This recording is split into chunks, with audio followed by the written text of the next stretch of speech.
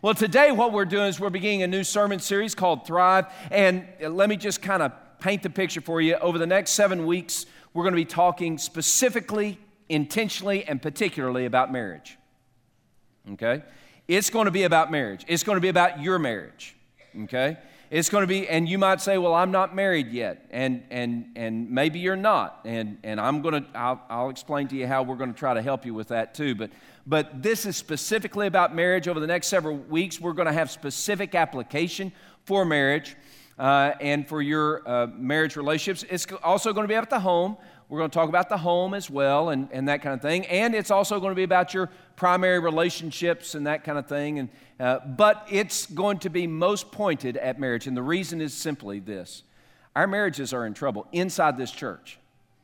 Marriages are in trouble, and the reason I know that is because you've talked to me and I've talked to you, and some of you haven't talked to me yet, but we know what's happening. Our marriages are in trouble, and that has compelled me to be very laser-like in application as we look at the marriages that God would have us have. And beyond survival in marriage, you know, and I understand that many of us get to that survival mode. I've been in that survival mode. You have 4 kids under the age of 10, and some of them in diapers still. I don't know if that was true. I don't remember when our kids were under the age of 10. It's survival mode when all your kids are teenagers. Let me just say that, and they're all girls, and they start bringing boys home. Let's not talk about it. Touching a little close to home. But I mean, you get in survival mode. I understand that. I understand about survival mode. But God wants us to do more than survive. He wants us to thrive. So over the next several weeks, thank you, over the next several weeks, we're going to look at how to thrive. All right? Now, to get there, we have to start with the big picture. Now, here's the way the sermons are going to work. Usually, the way I preach is I'll take a passage, and then I'll do a part of it, and then I'll apply a part of it. And I'll do a part of it, and I'll apply a part of it, and I'll do a part of it, and I'll apply a part of it. That's just the way it works. That's the way I usually do it. Now, I'm going to do it a little bit differently over this series because it's going to help you who aren't married. And if you're not married and you're having a hard time, the text itself should apply to you because it's the Bible. I'm just saying, right? It should apply to you. It's the Bible. And so we're going to take the text and we're going to look at what the text says, what the Scripture says. And then after we do that, there'll be a little bit of application, okay, in that.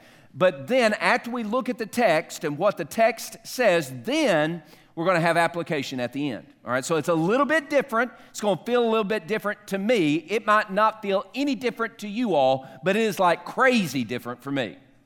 All right, so that's how we're going to take it. Now, as we look at today's message is the biggest picture message, okay? It has the biggest application and is the broadest range. And the reason is because if you're going to have a tree that thrives, you got to make sure that the soil is right. And today, we've got to make sure that the soil is right. All right, we've got to make sure that we get all the toxins and the poison out of the soil if we're going to thrive. And when we look at Psalm chapter 1, we get the big picture of the difference between thriving and not thriving. Okay? Psalm chapter 1, beginning in verse 1. Blessed is the man who walks not in the counsel of the ungodly, nor stands in the path of sinners, nor sits in the seat of the scornful. But blessed is the man who delights himself in the law of the Lord, and in his law he meditates day and night. And he will be like a tree planted by the rivers of water that brings forth its fruit in its season, whose leaf also shall not wither, and whatever he does shall prosper. That's thriving, folks. And that's where we want to be.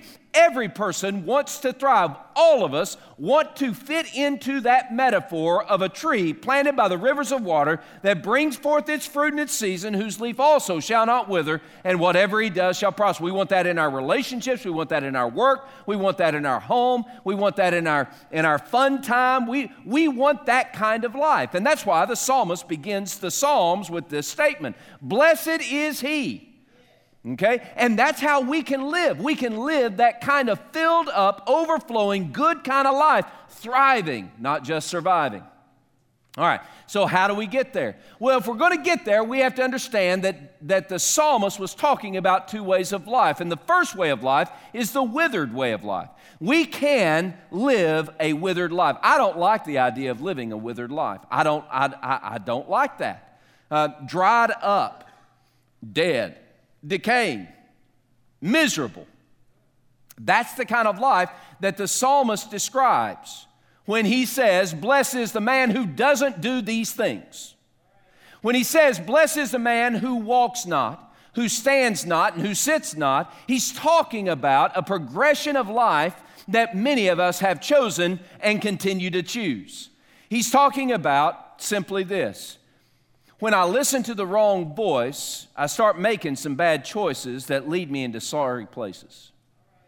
When I listen to the wrong voices, I start making bad choices that lead me to sorry places. Some of you are living in the sorry places right now.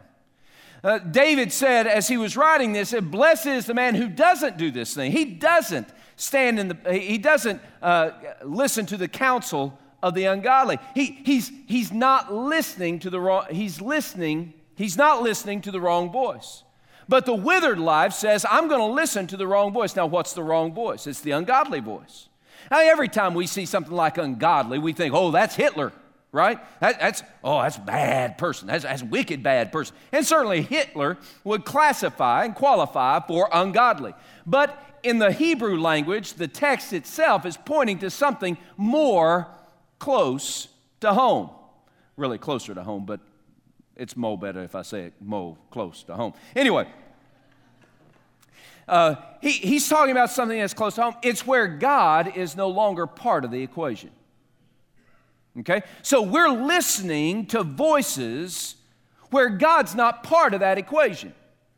There's something else that's speaking to us and giving us direction on how to live, but it doesn't have anything to do with God. It has everything to do with other sources of inspiration, like my emotions. Can I just say that maybe the voice that you're listening to, that you need to stop listening to, is your own? When I was a kid, my dad, about 16, 17 years old, my dad made me memorize a verse. And there were reasons for that, which I will not go into today. My dad made me memorize a verse, and I'm glad he did, because it has helped me understand something. Jeremiah chapter 17, verse 9. Jeremiah chapter 17, verse 9. The heart is deceitful above all things and desperately wicked. Who can fathom the depths of it? The heart is deceitful above all things. And yet some of us, even in the church, say, follow your heart. Please don't. We say, follow your heart and your dreams will come true. It's the dream of a withered life that will come true when you follow your heart. Why? Because English Standard Version says, the heart is deceitful above all things and very sickly. May not be desperately wicked, but it's certainly not healthy. And it is a voice that speaks into your head something different sometimes, many times, most of the time, than what God says. See, here's what happens. We allow our emotions to dictate our direction. We allow our emotions to define how we live our lives. Some of you are sitting here today and you have built your entire life on your emotions. And you wonder why it is you feel so dead and dry inside. The heart is deceitful above all things and desperately wicked. Who can know it? Today, friends, we need to stop listening to the wrong voice. When our emotions dictate our direction without any consideration of who God is, what God wants, where God is leading, then we are headed for a withered life. When we listen to the wrong voice, then we're going to start making the bad choice. Blessed is the person who does not listen to the counsel of the ungodly, nor does he stand in the path of sinners. Literally in the text, it means I make my stand in the path of sinners. In the language of the text, you might think, well, it's where you're just standing and a bunch of sinners are walking by on this path. That's what you would think initially. But that's not what the text is saying. The text is saying, these are my peeps. These are my compadres. These are my cat daddies. These are my friends. These are the ones I'm hanging with whom I am hanging. These are my people. They are the sinners, and I am with them. And it's different than God not being in the equation. It's where I say, I don't care what God wants. I'm going to do my thing anyway. And I got all these friends around me to help me. And I make my stand here. When you start listening to the wrong voices, you start making the bad choices. You decide that what you want is more important than what God wants. How you want to live is more important than how God wants to live. What you want to say is more important than what God wants you to say. You don't care about what God wants because you got your thing going on. And you've taken your stand. You've made your stand. And it is going to lead to a withered life.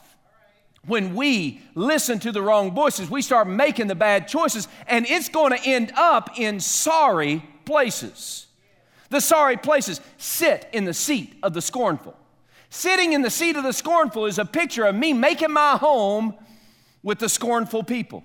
Now, scornful is not a term that we use often in the English language today. Do you use scornful? How many of y'all use the term scornful this week? Oh, you're a scornful little rattle. I don't even know what to say. Oh, you scorn. You're a scorner. Oh, what about another translation calls it a scoffer? Scoffer, scoffer, scoffer. Just say it. Everybody say scoffer. Scoffer. Doesn't it just sound scoffer? I don't even know what's a scoffer? We don't use that. Or mocker. Mocker. Now, mock, that's a little more familiar. Mocking. I'm going to be mocker. I'm going to mock you, me, mock you, right? Okay? So all of those are translations of the term. But here's what a scornful person is, a scoffer, a mocker. It's someone who lives in arrogant pride in opposition to all things that God stands for and doesn't care what you say about it. It's a person who decides that his way is the only way and the best way and the perfect way. And even though he's drying up and toxic inside, he's going to stick to the course. A scoffer is someone who is contentious and mean-spirited, who is abusive in language toward others. He's the person that wants to start a fight and continually starts a fight. If you get rid of the scoffer out of the room, the scripture says, then all the fighting stops. The scoffer's the person who with their voice, with their language, with their toxic personality, actually sets the city aflame with contention and fighting. That's a scoffer.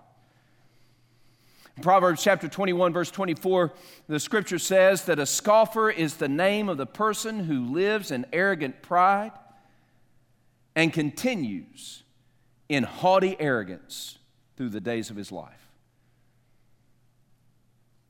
Bottom line, a scoffer is someone who is miserable on the inside and is happiest when he's making other people miserable along with them. It's a person who decides that it's their right to be ugly and mean and hateful and bitter and toxic toward other people for whatever reason.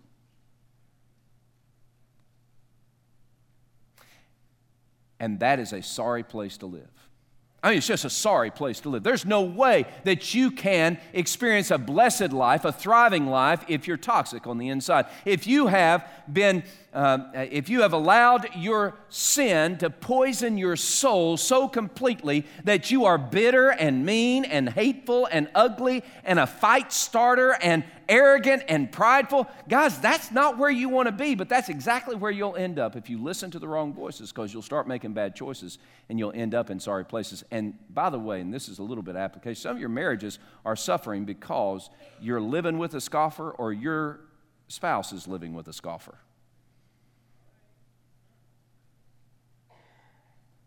Some of the reasons your children are racing out of the home as quickly as they possibly can is because you're a scoffer. And you've poisoned the soil in your home. But there is hope.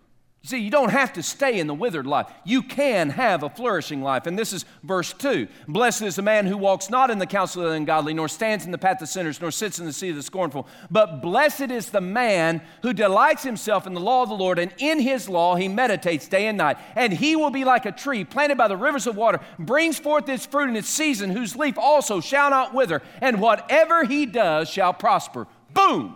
Now that's the kind of life we want. How do you get there? How can you have a flourishing life? Well, the first thing is you've got to have a zeal, a passion, an urgency for God. You must delight in God. You might say, well, that's not what the text says, Eric. You say, the Scripture says, at least my translation says, blessed is the man who delights himself in the law of the Lord. Right? But Eric, you're not saying, blessed is the man who delights himself in the law of the Lord. You're saying, blessed is the man who delights himself in the Lord. And I say, yes, exactly. How many of y'all took geometry in school? Hands down. Okay. How many of y'all enjoyed geometry in school? Okay. All right. Good. All right. Those of you who enjoyed geometry in school, can you remember the book? Y'all are scary. You know, the page numbers? Did you dog-ear the page numbers because you found a particularly good formula and you think, man, that's a good formula. I'm going to go back to that someday. You have that kind of book? Did you take your geometry book and you go to your teacher and say, can I please have this? Forever and for keeps? Now, some of you may have, and if you did, you're ruining my illustration. But now, if you love geometry, you might like the formulas. You might even like the information found in a geometry book, but it's beyond the book, right? When we talk about delighting ourselves in the law of the Lord, we're not talking about the moral codes of conduct. We're not talking about these principles and an instruction manual. Who in the world is in love with an instruction manual? If you are, again. No, look, our passion can't be for the instruction manual. Our passion cannot be for the codes of conduct. Our passion, our zeal cannot be for the rules and regulations. When Scripture, especially in the Old Testament, when it talks about the law of the Lord, it's not merely talking about the instruction manual. It's not merely talking about codes of conduct. It's not talking merely about morality and the way we should conduct our everyday existence. No. It's talking about more than that. It's talking about how the God of the universe opens his heart and makes himself known to us. So when we think of delighting ourselves in the law of the Lord, we're saying, I want to delight in God. I want to know him as he has revealed himself to me. I want to delight in God. I want to grow closer to him and have passion and experience the passion of his passion for me. I want to grow in Christ. I want to have a passion for God. Now, listen, if you have a passion for the book but don't have a passion for the one who wrote the book, you are missing it. If you have a passion for words but not a passion for the one who wrote the words, then you are wrong. You're a Pharisee and a legalist. That's bringing New Testament on to Old Testament. It fits. See, we need to have a passion for God, for him, a zeal for him. Do you have a passion for God? Well, that's delighting yourself in the law of the Lord, and in his law he meditates day and night. You know, if you're going to have a passion for God, that means you're going to focus on him. Focus on God. Now, let me tell you, if you're here and you've been a Christian, a believer, for more than 40 years and you act like you're all spiritual, but the truth is you're not really sure what the Bible has to say about ... And on top of that, you're not really sure that you can find out where the Bible says something about A, B, or C. If that's who you are, you've been a believer for several decades, and you're still walking in that fog, the problem is you haven't focused on God. You focus on a lot of things. By the way, in our marriages, in our relationships, we're going to focus on a lot of things. You're going to focus on tubes of toothpaste. You're going to focus on trash in the kitchen. You're going to focus on underwear strewn across the bathroom floor. You're going to focus on a lot of different things. You're going to focus on soap dispensers. Soap dispensers. Now, how do you deal with soap? See, this is an important issue in marriage. How do you deal with soap? If you don't know how to deal with soap in marriage, you are in trouble. We focus on a lot of different things. We focus on a ton of different things. In our life, we'll focus on the problems that are surrounding us and surmounted around us, and we will focus on those things. But friends, if we are going to flourish, it's because our focus is on the Lord. To meditate on the Lord means that we are repeating over and over and over and over and over and over and over and over again the goodness, the greatness, the majesty, the might, the power, the saving acts of a living God loving me. See, I'm focused on God, not on my circumstances, not on the failings of my spouse or the rebellion of my children. I'm focused on who God is. We focus on God, and that helps us even through the hard times. A flourishing life. See, some of y'all are really experts at focusing on some things that don't matter, that have absolutely no eternal significance, and that produce nothing of value in your marriage or in your relationships. And you are supremely focused on that. Consumed with a focus on that. And that's the wrong focus.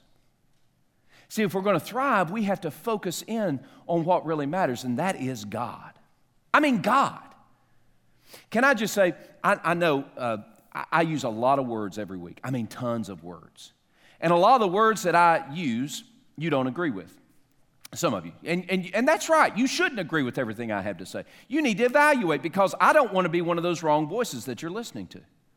Right? So you need to take what I have to say, the multitudes of words that I have to say, and you need to evaluate how those words fit, not your opinion about things, but fit what God's Word says. See, the measure of my words is not your opinion, and the measure of your words is not my opinion, but the measure of our words is the very Word of God, because we're going to focus in on what God wants, what God says. We want to know His heart, and we want to be consumed with His heart and His passion. The way we thrive in life is when we focus on God. And the result of that is we're going to be like a tree planted by the rivers of water. His leaf also shall not wither, and whatever he does will prosper. We'll thrive. All right, so you've got a choice. And by the way, there's no third choice. It's one or the other. You're either withering or you're flourishing. And you've got to decide which one. You've got to allow God to show you and reveal to you which one you are. Are you withering or are you flourishing? Which one is it? So what is the application? A real specific application. Remember, this is as big and as broad as we're going to get. The application for marriage is first and foremost, shut out the wrong voices. You got to shut out the wrong voices. If you and I are going to have a marriage that thrives, if we're going to have relationships that thrive, if we're going to have a life that thrives, we've got to shut out the wrong voices. We need to stop. Well, let me say it this way. Perhaps you need to stop listening to what you're listening to. Stop watching what you're watching. Stop reading what you're reading. If those things, what you're listening to, what you're reading, what you're watching, if those things infiltrate your heart and mind in such a way that they have greater prominence in why you do what you do than God's Word, then make no mistake, you probably need to just shut them down.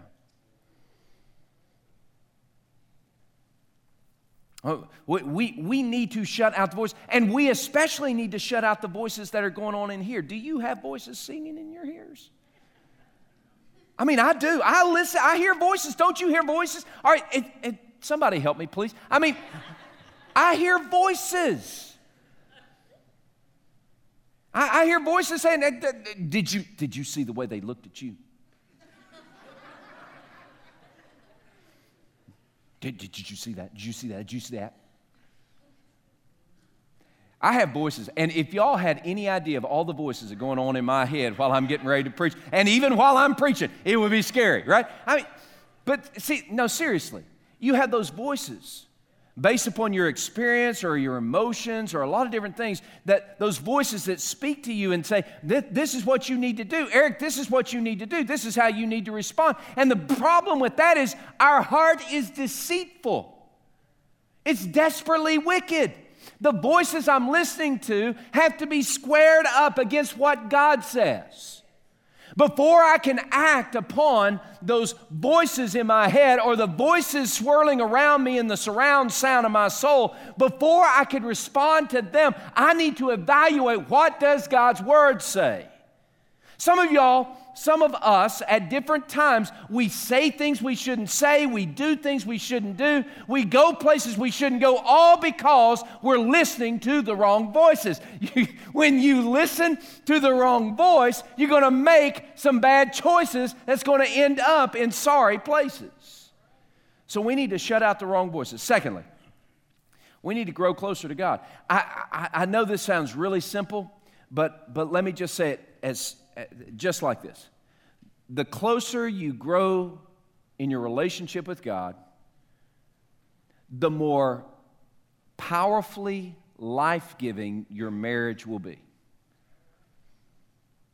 It's just that simple. Now, here's the thing, what happens to us when we start thinking about, well, I want to grow closer to God, and I'm doing everything I can to grow closer to God, but that nasty old man that I've been married to, he doesn't care about God. And so we start pointing our finger at our spouse. It's his problem. It's her problem. Stop it. See, by the way, wives, if you haven't heard this, some of y'all haven't been married very long, but I just hope I catch you in time. Okay, this is important. Wives, you can't fix him.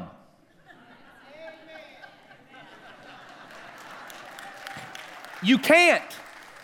You can try, and many of you have killed your man trying to fix him. You can't fix your man. You can't do it. It won't work. It won't work. Ladies, you cannot fix your man. He is unfixable by you. By you. You can't fix your man. But you can, in your own walk with God, grow closer to Him. And that's the key. Guys, you can't control your wife.